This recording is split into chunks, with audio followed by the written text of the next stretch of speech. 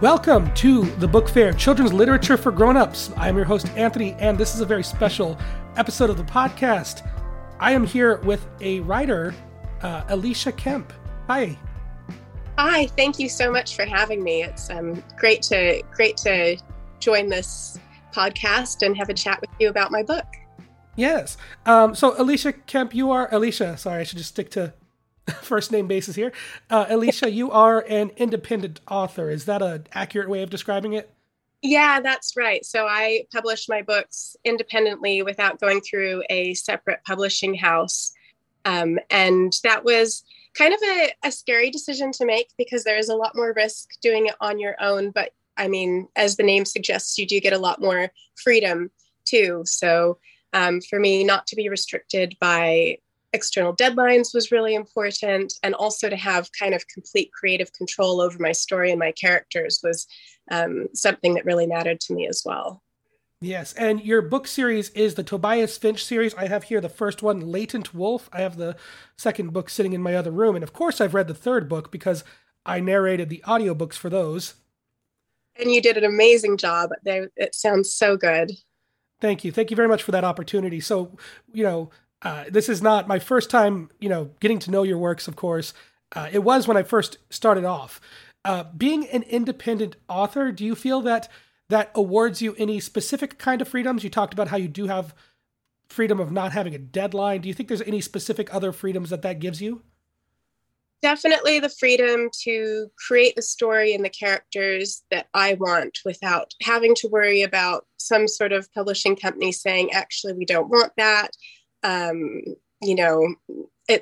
It gives you the ability to be less mainstream and address things that are maybe a little bit edgier, even for a young audience. So, you will have seen in the first book, especially, it's the theme of the importance of being yourself and how, Tobias is acceptance of himself is really what empowers him. And I think a lot of those themes maybe would be harder to address in the way that I did if I was going through a publishing company. Right. The struggling that Tobias has between being a shifter and trying to hide as a human and hiding who he is in his past, that kind of reflects a lot of gender identity, which is something that you feel maybe publishers would try and tamp down a little bit. I think so. That was definitely one of my concerns. And you will have seen like LGBTQ plus's representation is throughout the book. And that was really important to me as well. And I didn't want to face any restrictions on that. Definitely the LGBTQ representation throughout the series. It's great. I always talk about on this podcast that representation for different minority groups and oppressed groups, it is 100% free. You don't have to like try and force it in. It doesn't have to be like a token thing. Just making a character that exists and is a part of a marginalized group is absolutely something that any author can and should be doing. And I really appreciate your books doing that. Do you feel that there are any limitations that being self-published has brought forth so far? I mean, the main thing is reaching audiences. So there are some bookstores that will not buy from self-published authors until you kind of reach a certain level. But that's changing more and more. So like Barnes and Noble didn't used to buy indie authors. Now they do. And they've become a lot more accepting of indie authors. So it is changing. I think, it's all part of that like digital disruption sort of landscape where, the whole industry is changing, just like with music and film and other areas. So there are definitely hurdles as far as marketing goes, but those hurdles are becoming less significant. That's exactly what I was thinking. You have things like TikTok where an independent author can really take off, and places like Barnes and Noble can't really ignore that anymore. There's probably some big stores that are carrying books that publishers wouldn't have touched a year ago because they've taken off on social media.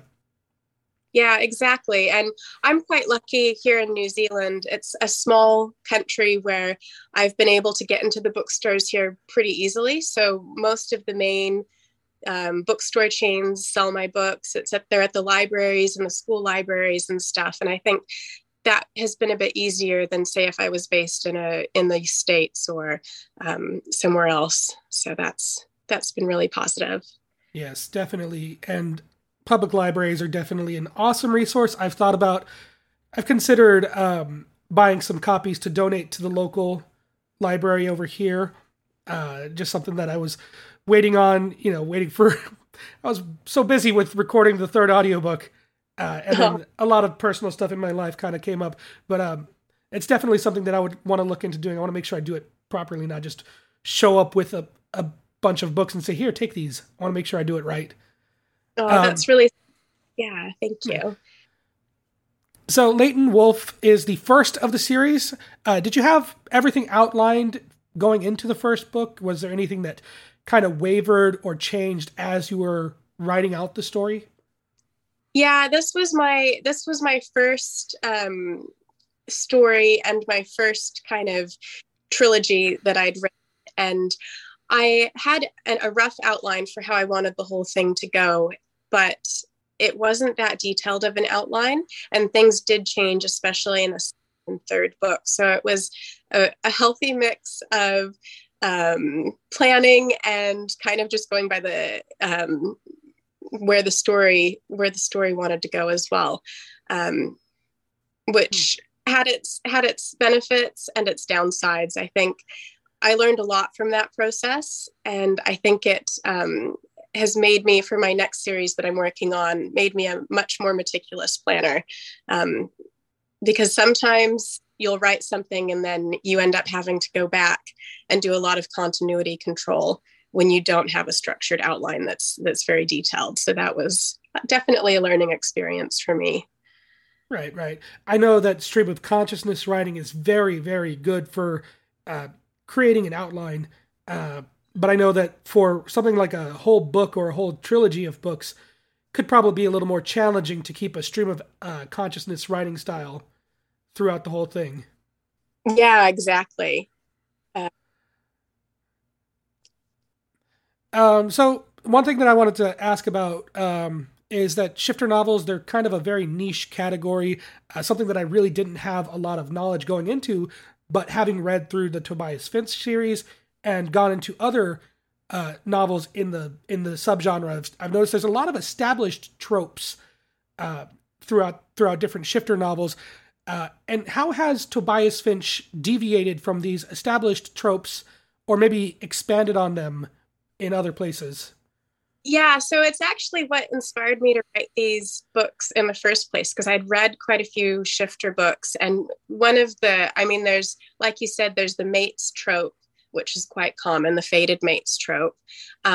There's also frequently like the whole concept of an alpha male and what an alpha male is supposed to be, which I often felt those sorts of characters lent towards the toxic masculinity side of things, which I didn't really like.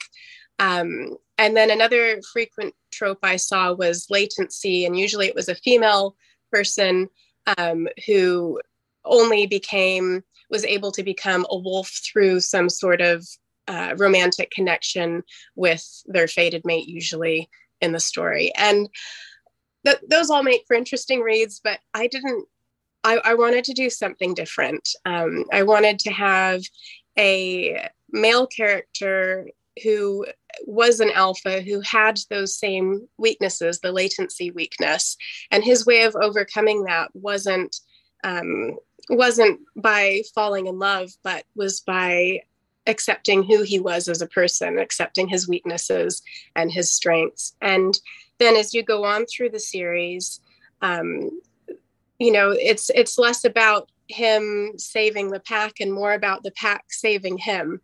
There's that phrase that I use, which is an alpha is only as strong as his pack.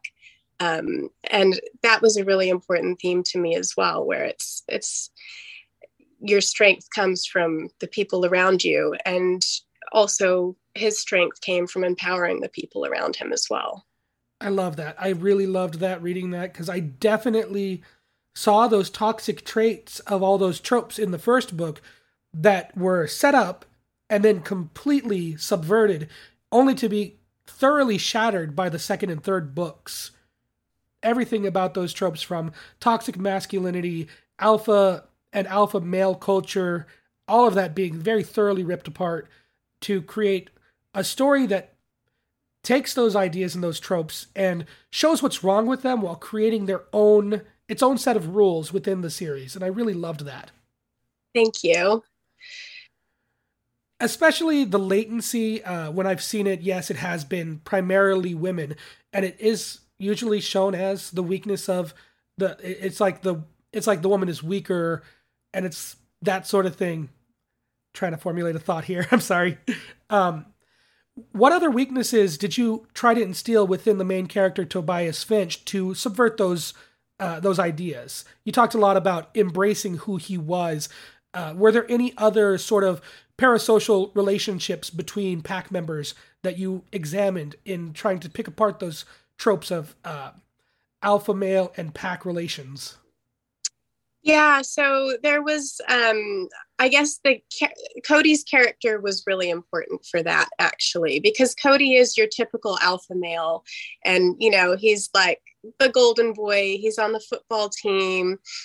He's been in line to become the next alpha of his pack, and he starts off with this kind of almost innocent arrogance, if that makes sense. Like he's very well intentioned and he's very sweet, but he also has the sense of entitlement, like the world should be handed to him, and it's not. And all his expectations get kind of ripped apart, but he grows from it and he changes, and he ends up having that lovely character redemption arc and coming in to kind of save the day. But not saving the day in like your typical alpha male way, but saving the day by helping others and serving others. Right. Yeah. So I guess that was one area where I tried to do that. One of my favorite characters in the series is actually Jameson, Tobias's great uncle. I felt that was a very tragic story from start to finish. Not to give any spoilers there, but I feel like his character in its roots had a very tragic beginning. Could you tell us a little bit about Jameson and how that fits into what Tobias came to learn about shifters? Yeah, Jameson is kind of the example in the story of how shifter culture can be incredibly harmful to people, or to shifters in this case. And I guess I kind of intended it as a harsh reflection of how society can harm people. And I didn't sugarcoat anything, unfortunately, as you know. And a lot of people were really upset with the Jameson story, right? Because he starts off, and his life is rough from the very start, and it's not a pretty story. But I think the benefit of that in the story is that it inspires others to make changes and do the right things. Yes. I'm starting to think about, as I'm reflecting on all these characters, having now finished the series, I think a benchmark for a good world building is everyone's favorite characters are always anyone but the main character. I think if I were to list my top 3 favorite, it would be Jameson, Summer, and Jason. Yes. Summer was very important to dismantling the patriarchy of the shifter culture, kind of being the extreme, almost radical feminist in the group. But I really loved her character arc, where it shows that she also kind of is a part of that culture, whether or not she likes it or not. Yeah, I loved Summer as well. She was such a fun character to write, and I loved writing her dialogue. And yeah, that was really fun. And yeah, Jason was one of my favorites as well. And as we see, he's an incredibly important character, especially in the last book. Yeah, it's funny. The main characters, a lot of people hated Lucy. They did not like Lucy, especially in the first book. And I kind of love that, because I based a lot of her flaws on my own flaws. And I was like, oh, you don't like Lucy? That's interesting. Yes, that's definitely, you could say that, but also it is a hate an enemies to lovers trope. So what better way to make it clear that these people are enemies by making the audience not like the character? We can pretend that was intentional. Exactly. That was what I was going for. Even that trope, the enemies to lovers trope, it wasn't something that was completed in the first book, which I really appreciated. A lot of novels will take that trope and within 100 pages will have them completely attached to each other. The relationship between Tobias and Lucy, it felt more organic because they had so much time between meeting and then falling in love. Yeah, and that was something that was important to me. I always really like, I guess, slow burn romance rather than like the whole we're instantly in love for no reason at all sort of romance. It just doesn't, I don't know, it just doesn't work for me.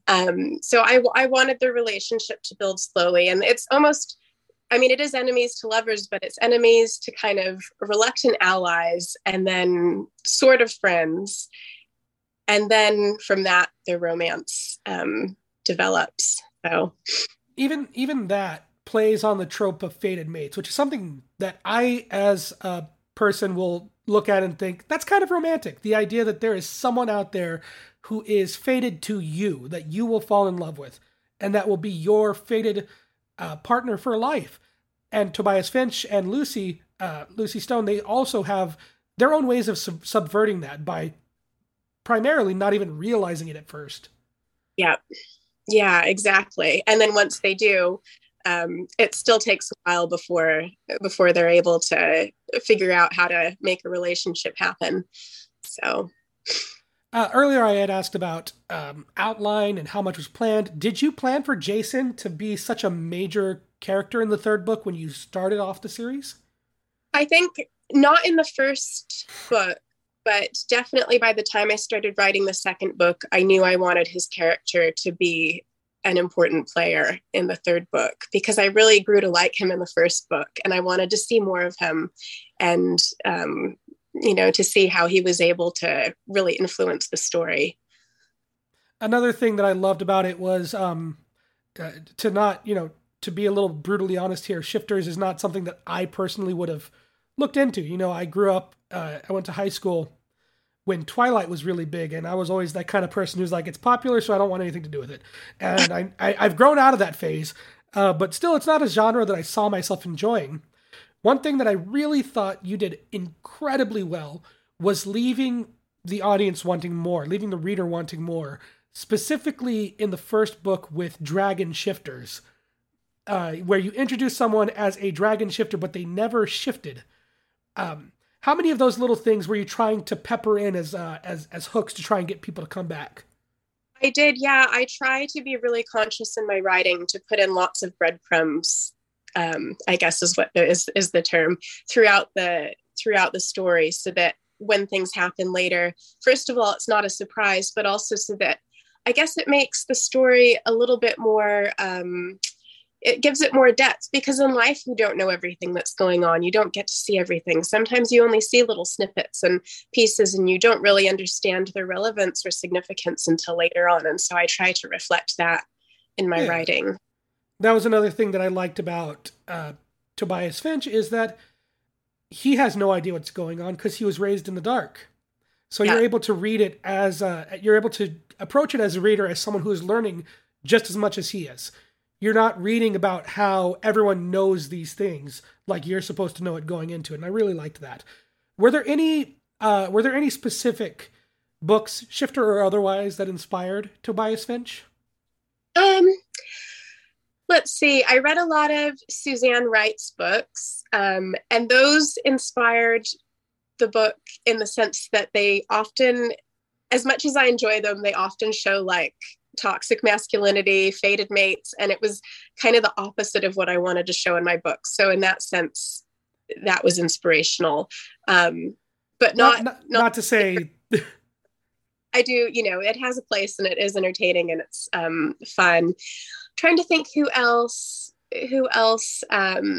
Colette Rhodes, actually, she does adult romance, but she has a very like a feminist edge to a lot of her writing, and I really liked that. So that was quite inspiring to see. You know, there are other writers out there taking some of those traditional tropes and twisting them a little bit or changing them a little bit. So I thought, okay, it could be doable to do on even a bigger scale. Are there any specific authors, maybe things that you, things you read growing up that really drove you to wanting to tell a story in general, you know? Things like that. Yeah, so I was definitely a book nerd as a kid, and probably still am a book nerd as an adult. It's been like one of my defining characteristics. I think the as a kid, the book that probably inspired me the most, or books, were the Chronicles of Narnia by C.S. Lewis. Um, I just loved how he created this whole world that was completely, you know, unique, and built on it in each story, and had these, you know, different stories for everyone, but carries across lots of themes of like betrayal and redemption and helping others and all that. Yeah, he always fascinated me as an author. And then of course Tolkien as well. And it's just so amazing that they were friends, as you know, that so those are probably the, like, lots of authors, those kind of classic fantasy authors definitely inspired me. Yes, and those themes of redemption and the relations between characters, you definitely see that prevailing throughout the Tobias Finch series. I do have a couple of specific questions. My girlfriend, Madison Rhodes, is an aspiring author. The first thing she would like to know is, what made you want to be an author? Just how much I love reading and getting lost in those sorts of fantasy worlds. For me personally, writing is like, I feel stressed out if I don't write, and I've always really enjoyed writing. It's just something that feels good to do. It's how I express myself, and how I'm, you know, sometimes I have a hard time saying I'm feeling upset about this or whatever, but I can create like these other characters who have these issues and use that as a way to express my own feelings through like the nice, safe shield of fiction and fictional characters. So I guess that, you know, my love of books and then also my love of the writing process are both things that inspired me to become an author. Okay, and do you have any advice for aspiring authors out there? Read as much as you can and as many different types of things as you can. So like read the classics, read indie authors, read the popular stuff, and don't feel like you have to finish something either. Like if you start a book and you hate it, don't finish it. But like it's just so good to read lots of different stuff, because you learn a lot from that. You learn a lot from different people's writing styles. You learn what you like and what you don't like. I probably read 200 books a year. I don't know if that's healthy or not, but but I feel like that has been instrumental to my ability to write, to my technical ability.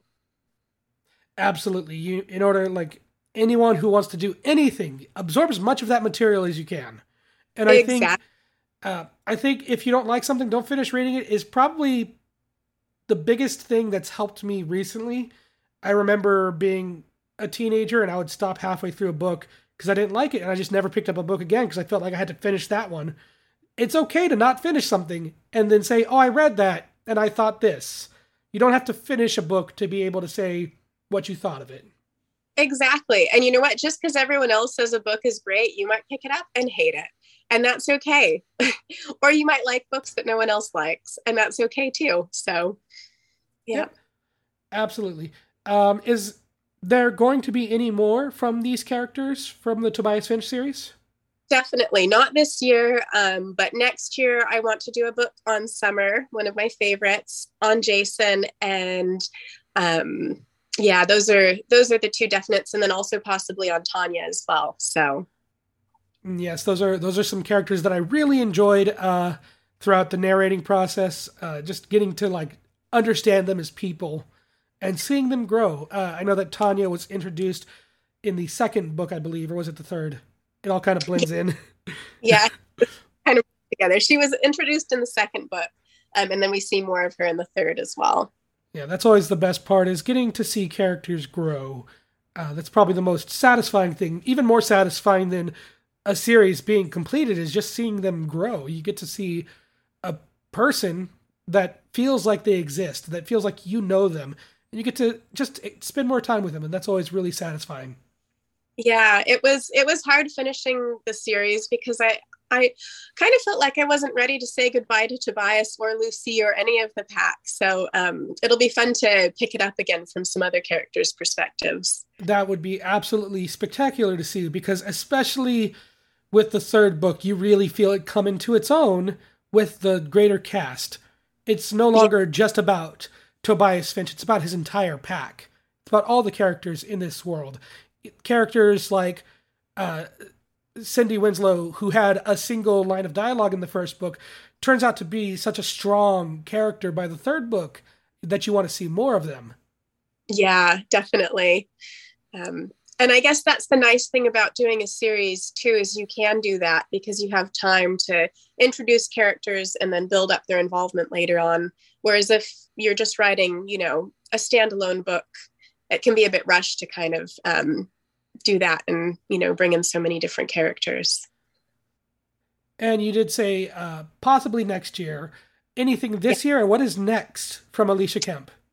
So next is a book called Drown the Sea, which is going to be the first in a series called the Dying Gods series. It's an adult series, so not for kids, but it is a historical fiction series with definite elements of paranormal, so like involvement of the gods and stuff.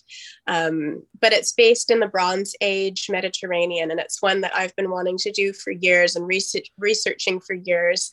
And now I finally feel like as a writer, I've got the ability to get that story out there. So it's pretty exciting. I am definitely excited. I can't wait to read it myself. I thank you so much for your time, Elisha. This has been wonderful. To the listeners out there, I do thank you for your time. I hope you check out the Tobias Finch series. And if you're of the demographic, maybe check out Drown the Sea once that comes out. Thank you so much for checking out The Book Fair, Children's Literature for Grown-Ups. And we'll talk at you next time. Thank you. Bye.